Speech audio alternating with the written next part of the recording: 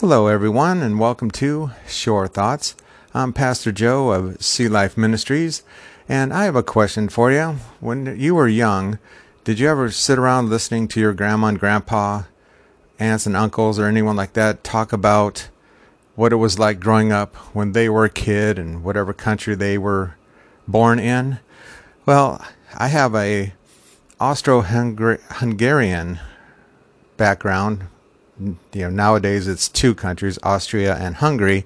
But when I was a kid, I enjoyed listening to my grandma and grandpa talking about life when they were a kid and all their struggles and successes and just the fun that they had. And which brings us to today's lesson, A Night to be Remembered. And I will be reading from the book of Exodus, chapter 12, verses 1 through 27. So grab your Bibles and follow along. And here we go, chapter 12, verse 1 of Exodus. Now the Lord spoke to Moses and Aaron in the land of Egypt, saying, This month shall be your beginning of months. It shall be the first month of the year to you. Speak to all the congregation of Israel, saying, On the 10th of this month every man shall take for himself a lamb, according to the house of his father, a lamb for a household. And if the household is too small for the lamb, let him and his neighbor next to his house take it according to the number of the persons. According to each man's need, you shall make your count for the lamb. Your lamb shall be without blemish, a male of the first year. You may take it from the sheep or from the goats. Now you shall keep it until the 14th day of the same month. Then the whole assembly of the congregation of Israel shall kill it at twilight. And they shall take some of the blood and put it on the two doorposts and on the lintel of the houses where they eat it. Then they shall eat the flesh on that night, roasted in fire, with unleavened bread and with bitter herbs they shall eat it. Do not eat it raw, nor boiled with all the water, but roasted in fire, its head with its legs and its entrails. You shall let none of it remain until morning, and what remains of it until morning you shall burn with fire. And thus you shall eat it, with a belt on your waist, your sandals on your feet, and your staff in your hand. You shall eat it in haste. It is the Lord's Passover. For I will pass through the land of Egypt on that night, and will strike all the firstborn in the land of Egypt, both man and beast, and against all the gods of Egypt I will execute judgment. I am the Lord. Now the blood shall be a sign for you on the houses where you are. And when I see the blood, I will pass over you, and the plague shall not be on you to destroy you when I strike the land of Egypt. So this day shall be to you a memorial, and you shall keep it as a feast to the Lord throughout your generations. You shall keep it as a feast by an everlasting ordinance. 7 days you shall eat unleavened bread. On the first day you shall remove leaven from your houses. For whoever eats leavened bread from the first day until the 7th day, that person shall be cut off from Israel. On the first day there shall be a holy convocation, and on the 7th day there shall be a holy convocation for you. No manner of work shall be done on them, but that which everyone must eat, that only may be prepared by you. So you shall observe the feast of unleavened bread. For on the same day I will have brought your armies out of the land of Egypt. Therefore you shall observe this day throughout your generations as an everlasting ordinance. In the first month, on the 14th day of the month at evening, you shall eat unleavened bread until the 21st day of the month at evening. For 7 days no leaven shall be found in your houses, since whoever eats what is leavened, that same person shall be cut off from the congregation of Israel, whether he is a stranger or a native of the land. You shall eat nothing leavened in all your dwellings. You shall eat unleavened bread.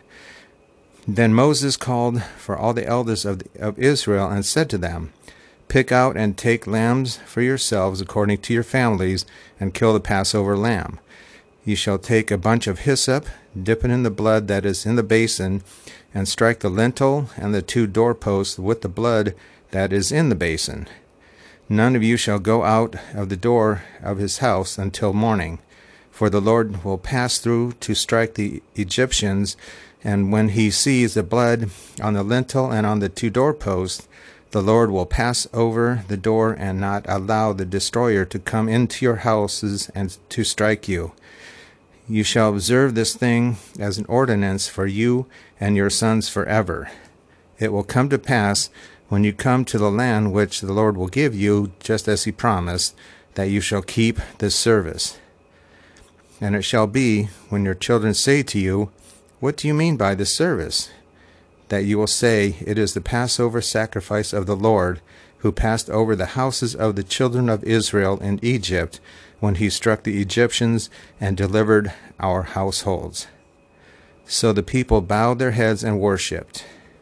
Clarence Macartney, a famous American preacher during the first half of the 20th century, wrote a book titled The Great Nights of the Bible. In the work, he discussed some nights of the Bible in which great events occurred. In Egypt, the Hebrews experienced one of the most meaningful nights in their history, the night of the Passover feast, when the death angel destroyed all the firstborn of the Egyptians. The Israelites left Egypt at midnight by light of a full moon, the full moon of the spring equinox, the night of the 14th of Abib, which corresponds with March or April in our calendar. The Passover has been celebrated by Jewish people for more than 3,200 years as a memorial to the Israelites' deliverance out of Egypt. The Passover feast has lessons for us today. It causes us to reflect. Human beings possess the unusual tendency to forget. Some of the greatest events of life are soon forgotten.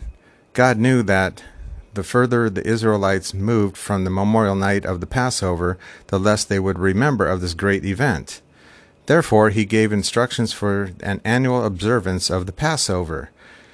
"This day shall be unto you for a memorial, and you shall keep it a feast to the Lord throughout your generations.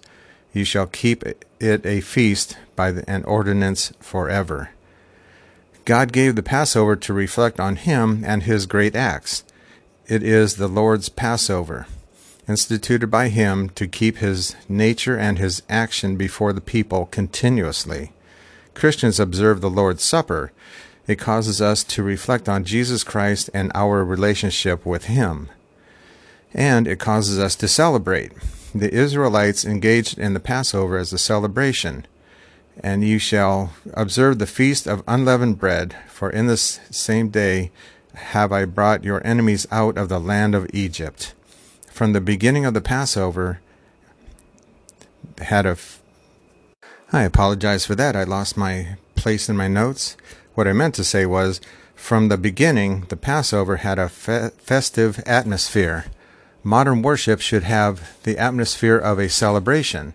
Weekly worship should not be a dull, meaningless religious routine. It should be festive. Times of victory call for celebrations. God gave Israel a special night when he defeated the Egyptians and delivered the Israelites from the land. They called for a victory celebration. Each Lord's Day is a victory celebration. It is a day we celebrate the victory of Jesus over sin and death. It is a day we celebrate his presence. And it also aids us in instruction. God instructed Israel to continue the Passover feast. "And it shall come to pass, when you become to the land which the Lord will give you, according to what he has promised, that ye shall keep this service." The observance of the Passover would elicit questions from children in future generations. What do you mean by this service? There is not a greater teaching than to answer, according to God's revelation, the inquiries of an inquisitive child. Questions from Jewish children gave an opportunity to share God's revelation. It is the sacrifice of the Lord's Passover, who passed over the houses of the children of Israel in Egypt, when he smote the Egyptians and delivered our houses.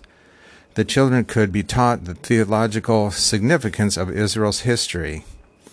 Nothing is more beneficial to children than to instruct them in the way of the Lord. The Passover was a memorial night in Israel's history. It tells us about a God who delivered a nation from an enemy and sent the people to a new land. That same God delivers you from sin and gives you a new life.